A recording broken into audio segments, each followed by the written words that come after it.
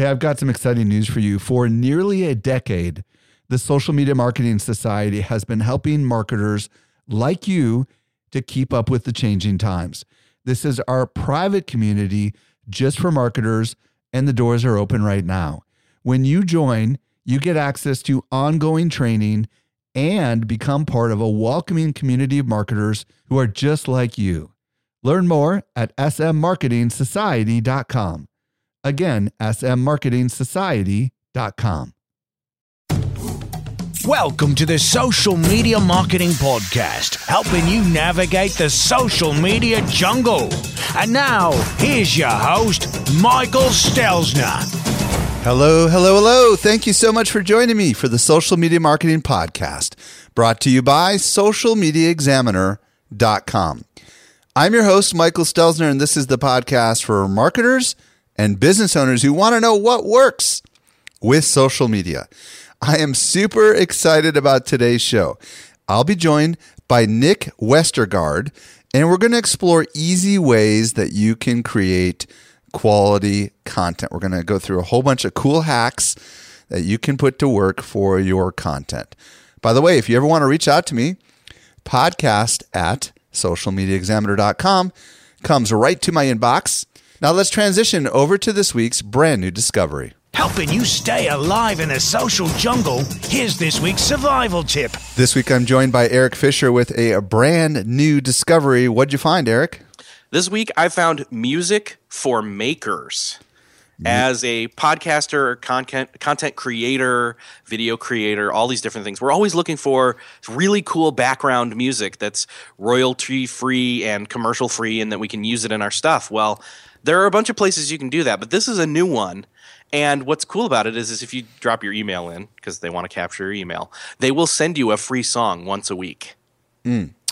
So what is this, a website? Is this an app? Yes. What is this? Yeah, it's a website. It's musicformakers.com. Okay.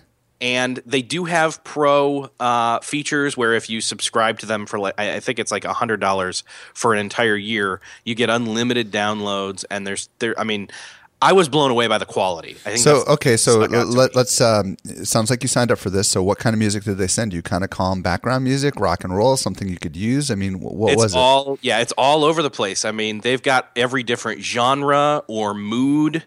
Or you can search by different instruments that you're looking for. So wait a minute, hold on a second. Do you get to choose one per week that's free, or do they just automatically, like the Trunk Club, send you one and it's what it is? It's they send the one they send you for free per week is of their choice. And is it good? I mean, are you able to use the ones they sent you? Yeah, they're decent. They're usually when you go in through these, you're thinking, yeah, I'm gonna how many of these are really good, but I was playing through some of these, and how long are they? I mean, they're decent. There's all different. There's a variety of different. Are the ones that they send you? They're not watermarked with like this is from musicmakers.com? No, okay. No. But the ones that you play to test them out on the site do have that. But it's like once every 10 seconds. But you get a really I was blown away by the quality. I really, really was. Okay, so there's a lot of other Music Bakery is another one that I've used. But this is a creative model because they're giving you, brilliant, right? They're getting your email address. They're feeding you a free sample every week that you can use. Marketers take note. And hopefully someone will say, well, I want to check out what else they've got. And then if you go into their paid library, is it all sorts of different durations of music or... did you notice that? Yeah, they've got all different, all different kinds of genres of music, electronic, atmospheric. What about length? All different lengths of the different versions of each of those individual songs. When you find one and it's maybe too long, there's a shorter version that you could use instead. Mm-hmm. What's the cost range? The cost, okay, so the cost range is you can download 50 plus songs for just under $9 a month, or they have the thing where it's if you do it for a year, it's $100. Gotcha. So it's a subscription-based model. It's not a flat rate per song, right? And particularly, that's why it's called Music for Makers. So I guess the idea is if you're a video person or a podcaster, you have this library, and I'm assuming when you use the audio, you have the rights to use it in a commercial capacity. Does that sound? Yes. Okay. Yeah. It's original music. It's copyright free and royalty free, so you can use it in personal and commercial projects. Well, for those of you that are podcasters that do music tracks behind your talks and stuff, and you want to get, creative and have lots of it, I could see this being really, really valuable. Great discovery. Music for FOR, right? Makers.com. Is that correct? That's it. Yes. Awesome. Thank you, Eric. You're welcome. I was recently at Social Media Marketing World, and I had a chance to connect with some of our best customers. A lot of them listen to our podcast, just like you do. Not everyone knows what I'm about to share with you. We do something special here at Social Media Examiner.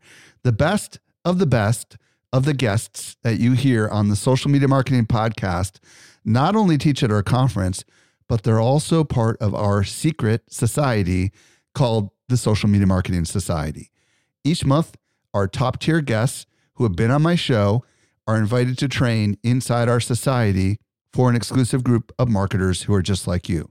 The training is designed to help you go from being a passive consumer of content to a marketer who is in active learning mode. So if you're ready to make real progress with your marketing, you're a perfect fit for the Social Media Marketing Society. Join us by visiting smmarketingsociety.com. We've got a really big sale that is ending very soon, so don't delay. Again, visit smmarketingsociety.com and join today. Now let's transition over to today's interview with Nick Westergaard. Helping you simplify your social safari, here's this week's expert guide. I'm very excited to bring you today Nick Westergaard. If you don't know who Nick is, he's the host of the On Brand podcast, and he's also the chief brand strategist at Brand Driven Digital, a social and content agency. And Nick has got a brand new book called Get Scrappy, Smart Digital Marketing for Businesses Big and Small. Nick, welcome to the show. Thank you, Michael, for having me. Long-time listener, first-time guest. Awesome. Well, let's dig into your story a little bit here. How did you get into content marketing and social media? Take us back as far as you want to go. I will take you back to 35 years ago in Iowa. That was when my father and now business partner started what was a small, general, traditionally focused advertising agency that was called Westergaard Advertising. And about 10 years ago, after years working brand side for various organizations and some of the early days of online marketing, e-commerce in educational publishing companies, most notably for the ACT college entrance exam. That would be the college entrance exam that's taken by known by more in the middle United States as opposed to on the coasts where you usually encounter the SAT. Mm-hmm. But it was around this time that digital really started to grow, and I started moonlighting, doing some freelance work for the family business, and eventually came into that business as a partner. And really, in addition to changing the kind of work we did for our clients as media was changing, also kind of changed the structure and shape of that business as well. And we morphed into brand-driven digital, which we are today. And we help organizations build better brands online through social media and content marketing. So you started working with your dad about 10 years ago. Is that correct? Yeah. Excuse me. So how have things changed for you guys as an agency over the last 10 years, if you don't mind me asking? Absolutely. Well, not only, as new channels have certainly emerged in that time, and content marketing certainly taking hold, but also the way in which kind of we've found the agency client relationship has changed as well. There's so many smart marketers at our client organizations that are looking for ways to build their brand, grow their business, do better work. And they're not always looking to outsource that work. These tools today are so accessible. And really, if anything, they're having trouble keeping up. So what we do a lot of is coaching with our clients, where we're kind of working alongside them and helping them do their jobs better, helping them ground their work with strategy, and helping them keep up with the changing world of marketing today. So you wrote a book called Get Scrappy. I got to ask, where'd you get that? Where'd that name come from? It's funny because it's something that I found myself saying. I also do a lot of speaking, and I developed a talk. It's one of those experiences that I'm sure you've had where you kind of quickly dash off a title for a new talk for an event. And then it came time to write it, and it really was a topic that excited me, drawing on work that I've done with clients of all shapes and sizes. And that was something that I grew to understand more and more, that was really a common thread, whether it's a entrepreneurial, small startup, solo small business, a medium-sized business, or a larger marketing team. Everybody is looking to get scrappy, to do more with less. I was working with the team at Schwinn Cycles, which most of us think of as a great nostalgic brand. They've ridden a Schwinn growing up. Our kids might ride Schwinns. And it's easy to think of them as a big brand, but they're really a small, scrappy team at their headquarters in Madison, Wisconsin. And I was talking with them about this idea of getting scrappy. And Samantha Herschel, who's their social media manager, kind of summed it up best because she's about that term. She said, we could all use a few people and a few dollars more. And that's really what is at the heart of the book. Very cool. So I know that you write about a lot of things in the book, but we're going to zoom in specifically on content creation hacks. Said another way, how to create great content that doesn't require a great effort. But before we get to that, I know that because you've dealt with so many different clients and probably advised so many people, what are some of the big objections that you hear from people when it comes to creating content? Oh, absolutely. Well, again, content is kind of a tricky animal, so you got to get into that content marketing mindset. And some of the obstacles that we encounter out there, obviously, are really rooted in the fact of not having a sound content strategy in place. I mean, I think when you look at the latest, greatest data out there from the Content Marketing Institute, they still point to the fact that so many of us are flying blind when it comes to content strategy, which I think comes up as both an obstacle and an internal objection, because it can make it sound like you're hitching your wagon to the latest, greatest thing, as opposed to doing something that's really rooted in accomplishing a business objective along the way as well. And hold on a second. Let's just zoom in on that. So basically, I think what I hear you saying is they don't know why they're doing it. They're just doing it because everyone else is doing it. Is that part of what I hear you saying? Absolutely. Because I think that, both in terms of social channels, but also in forms of content, I think it's easy to fall into the trap of what I call in the book checklist marketing, of doing everything because we hear all about everything, and we feel like that is kind of doing social media and content correctly, to have a presence on every network, to be creating every form of content. And I think that if we develop a solid strategy with a business objective aligned around accomplishing something that we're out to do, we can be on our way to creating content that's more aligned with our business, that's easier to sell internally, and ultimately easier to accomplish in the end as well. So when I think about some of the objections, when I think about the world of content creation, obviously there's the written word, which is blog posts and ebooks and all that. And then there's the spoken word, which would be podcasts and whatever other kind of audio I can imagine. And then there's obviously video, right, which is moving animation or, talking heads or whatever. And I think a lot of people just say, I'm not good at X, right? I don't know how to write, or I'm not a good writer, or I don't know how to speak and I'm not a good speaker, or no one wants to hear anything about what we do because we're boring. I don't know. I mean, are you hearing these objections at all from anyone? Oh, absolutely. I think especially as content gets less and less homogenous, it used to be so much more driven by the written word.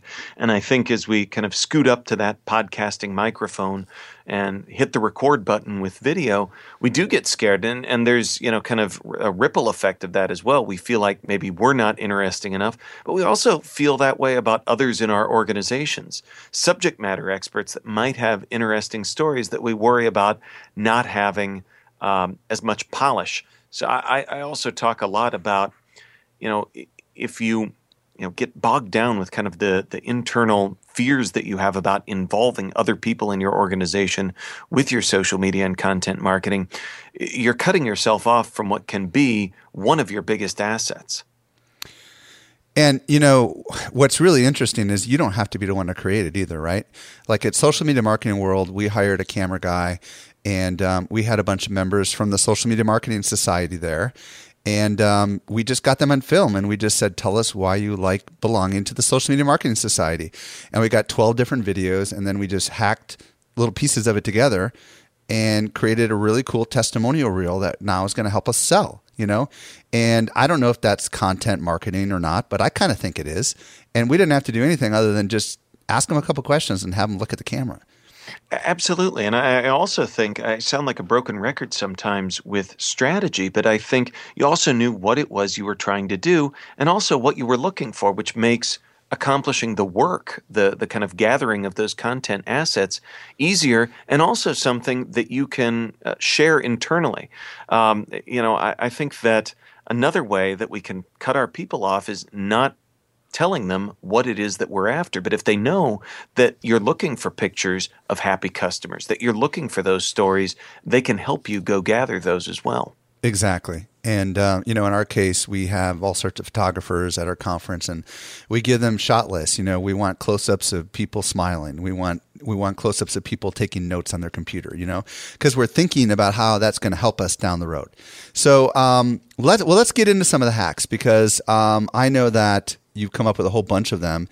And in particular, I want to talk about content repurposing, because this is something that, if I'm honest, we are a content machine, but we don't repurpose enough. So let's break that down. Like, what can we do with the stuff we already have? Well, I think that gets to, you kind of have to use a kind of an eye-rolling buzzword, but you have to gamify it a little bit and really think about, if you're creating one thing, really push yourself and kind of get into that mindset of, how many more things can I create out of this? We were working with a client actually on the morning that we're recording this at one of those coaching meetings that I was talking about. And we were working through their editorial calendar, and we came up with these 4 related topics. And originally we started out saying that these should be blog topics. But then we kind of pushed a little more into that repurposing mindset and said, you know what, these can each be blog posts, but those blog posts can be enhanced by visuals, square visuals that we can make, which can then become content on Instagram. And those same square visuals can then be strung together to make a sponsored post over on Facebook as well. So really by planning one piece of content, we're able to create many out of that as well. Michael Hyatt comes to mind. He's got the This Is Your Life podcast, and he's got a huge following. And one of his little secrets is that almost every podcast episode that he does first was a blog post. And it starts with the blog post, and he writes, 3 a week. And then he kind of sees which ones resonate with people. And then he takes those topics and he preps them as Q&A, with his co-host. And then his co-host is asking him, Michelle Kashat, I think is her name, questions about the 7 tips to have a more productive morning or whatever. And these are things that he's already written about. And all he's doing is saying them on his podcast, but it's a totally different audience. It's original. It's new content. But the hard part of actually coming up with the material was done because he's already created a blog post about it. And, I start to think about this, and I start to think, how many things do we do and we're done with it and we move on and we don't even realize this asset can be just kind of slightly altered or done in a different format, and then all of a sudden you got new and original content, right? Well, yeah, and you can also scale up and scale down. I mean, sometimes you have a big piece of content that you can break apart into smaller things, or you can start small and see what you can string it together as. Pew Research, who we think of for great big research reports, takes that kind of core content that they're kind of most known for, and they break it apart, and they take a section of the report and use it as a blog post, and then that blog post in turn points to the big report. But then from that blog post, they take a single data point in there and kind of break that apart, visualize it, and use it in Instagram that can then point to the blog post, which points to the ebook as well. They could create a infographic and stick it up on Pinterest if they wanted to as well, right? Absolutely. I mean, that's why, again, some might kind of bristle at the concept of gamifying something, but I also think that if you can make it a game, you can have a little bit of fun with it, and I also think that that's a task that you can share with your team as well. I'm free flowing a little bit here, but I see what people are doing coming back from social media marketing world. They go to a presentation and they take their notes from the presentation and then they write a blog post out of it. And the blog post is original content highlighting something that they discovered in a presentation. So you don't even have to be the origin of the content. And you could do the same thing with like the Pew Research report, right? You could write a blog post highlighting some of the key findings in the Pew Research report. And then if you want to take it further, you could create graphics. If you're going back to the speech example, with photographs that you took while you were at the event with little quotes that the speaker took, right? And then you could just, like, if you start thinking about this, I mean, there's just endless ways that you can do this. After you write a whole bunch of blog posts, you could do a listicle, couldn't you, Nick? And absolutely, yeah. I mean, so I don't know. Any other ideas coming to your head? I mean, we're just free flowing here. Well, kind of building on that last point too. Of it's easy to see something big that you can take apart, but I think stringing smaller things together. I think sometimes, especially in smaller organizations, writing that ebook, writing that white paper, that kind of bigger content can be scary. So I often say, if you start with that table of contents of what you want, and then write each kind of chapter of that ebook, section of that white paper as a blog post, you have blog posts along the way that you can also refine. It doesn't have to be that chapter of the ebook locked down. You might learn from writing it and publishing it as a blog post that there's things that you want to do differently. But you've got these different smaller pieces of content that at the end, after a few months or however long it takes, you can tie that all together, package it up as that bigger content asset as well. You could also go crazy and go on Facebook Live and do a Q&A on this topic, right? And you could just maybe start for a few minutes, maybe highlighting something, and then you could do Q&A. And then you could take the questions that come from the Q&A, and that could be source material for your next blog post. I mean, it's crazy. I mean, you could go down this rabbit trail really, really deep, but I'm hoping that people that are listening are like, okay, these are really creative ways to take either something we have already created or something that we experienced, right? Like a Pew Research report or a great presentation at an event, and just become a content machine. And, I want to talk about old content, what you refer to as historical content. I think that so many of us, especially those of us that are bloggers, don't ever go back into the archives. And and maybe this isn't about archival information. Maybe this is more about the history of the company or whatever. But talk about, what do you mean by historical content? Well, as a small business owner myself, a lot of times with some history, you have these old file cabinets, you have, boxes, maybe you have a storage unit. And a lot of times we think of that's old stuff. That's, stuff we keep for sentimental reasons. But a lot of times you can take that out, digitize it, and you've got all sorts of interesting content assets that you can do a lot of different things with. At the very least, you can map out, a year's worth of Throwback Thursdays, digitize everything and move it around on your desktop kind of in line with what the calendar is. Do you have things that align with certain holidays, certain times of year? By the way, for those that don't know what Throwback Thursday is, I know what it is, but go ahead and explain that. Yeah. Hashtag Throwback Thursday or hashtag TBT on usually your more visual social networks like Facebook and Instagram, pointing back to a throwback. And I've seen some go way, way, way back, decades. I've seen others say Throwback Thursday to last year's social media marketing world. And it's kind of we experience this a little bit on Facebook every once in a while. I don't know if you do, but every few days it seems like Facebook shows me some post from years ago, and they say, do you want to share that with your audience?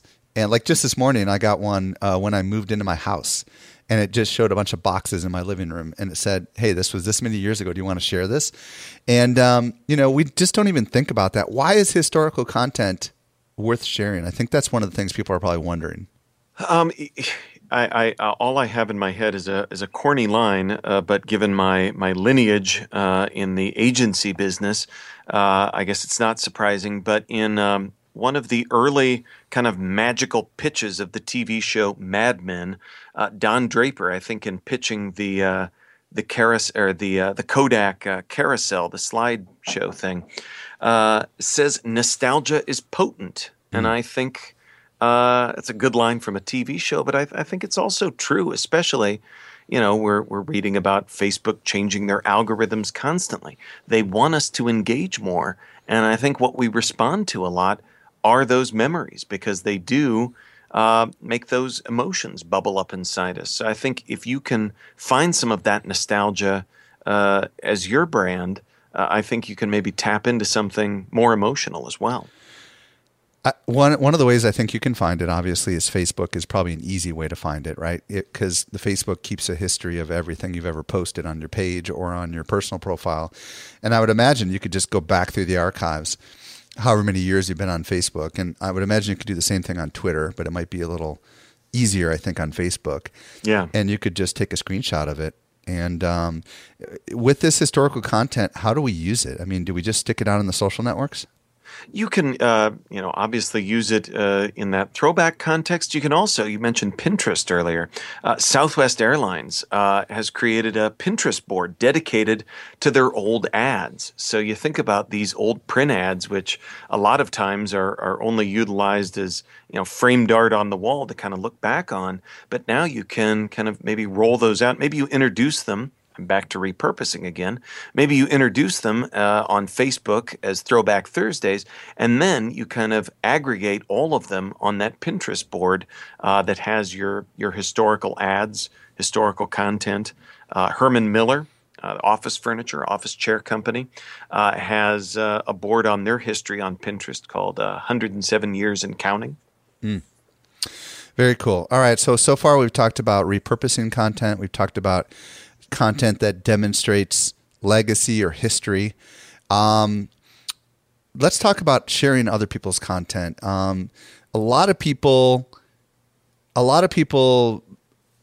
don't see any reason why they should do anything other than create their own content. And, let's talk through, is there value in sharing other people's content when it clearly doesn't help my business? Well, I would say that it might not help your business in the way that you would think it would. But I do think, as we look at how much content we're creating, the same data from Content Marketing Institute shows that we're creating more content year on year, and we're really doubling down on it. But our mutual friend, Mark Schaefer, who I quote in the book, talks about content shock, where eventually we're going to exceed the eyeballs that there are online to possibly consume all of this content. So sometimes if we're just feeding the beast, I don't think that more content is always better, especially if you're in, as we both are, marketing. There is so much marketing content. So I think that there is work that we can do, value that we can provide to our audience by sort of being I like curator, right? Yeah. Well, I think of it as someone that knows wine, and there's so many different wines to choose from. You trust someone that has a discerning palate. So I think that's kind of the role that we can play, and I think that there's value in that. So that's why I actually think that curating content can actually help you, but in a different way. Well, if you think about a museum, like in a curator, right, in the true sense of the word, is someone who's out there going to find interesting artifacts that are going to help kind of create a display inside of a museum, right? Like maybe it's dinosaurs, bones, or something like that. Obviously, they're going to be curating material and getting it on loan and putting it in the museum, and hopefully people will come, and they will come because of that exhibition about dinosaur bones. But if we think about this now, in an online capacity, why I think it would help our business to be known as a curator is, like you said, Nick, there's this too much information out there and people don't have time to sort through it all, so they ignore it. That's what the content shock philosophy expounds. So if we, you, Nick, and me, Mike, are, as a regular part of our pattern or behavior, is to go out there and read and look at information. And when we find something really good, if we can share that, then we become valuable to our audience, right? Because they will in turn probably share that and become the hero for their audience. So everybody has their quote unquote secret sources. Wouldn't you love to be the secret source? And I do think that it actually helps your marketing, because when you are sharing stuff that's not your own, then people don't look at it as marketing. Instead, they look at it as just value. And then once in a while, when you do share something that is actually direct selling, I think that they might be more willing to pay attention. Versus if you're just in the habit of selling, and then it's not going to work. I don't know. I'm just rambling here, but what are your thoughts? I couldn't agree more. It makes me think of the classic movie Miracle on 34th Street. Where Santa gives the advice to go across the street from Macy's to send the customers to Gimbels, and that gets everybody scared. But ultimately, it buys them goodwill, and I think you're absolutely right. When you can do that service and show that you're kind of above, the individual, constant sales mode, I think that has value. There's also some strategic opportunities that come depending on the size of your following as well, because you get the notice of people that you share their stuff for, right? So in our case, when we share stuff to people that are not, in the social media community, we drive a lot of traffic their way, and they love that. And there's good alliances that can come from that, and through doing that, through helping, good stuff rise to the top, maybe down the road they'll share your stuff, or who knows what kind of opportunities will arise. But so do not underestimate the value of sharing other people's stuff. And in some regards, that's the easiest thing in the world to do as far as content, right? I mean, it's a lot harder to create content than it is to share content, isn't it, Nick? It is. And you can almost go too far the other way, where sometimes you think, oh, yeah, I'll just curate because I don't have time for content creation. And I think that it should all be part of a healthy diet. You should have a little bit of both models built in there. Well, let's shift over to our fans and customers and user-generated content. I think this is probably the least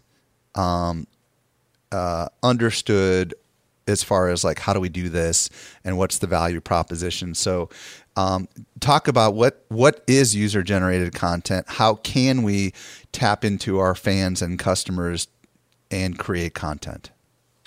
Yeah, well, user-generated content, which is sometimes unfortunately acronymed by us marketers as UGC, that explains it even less, is simply put photos, written content, videos created by your community of happy customers.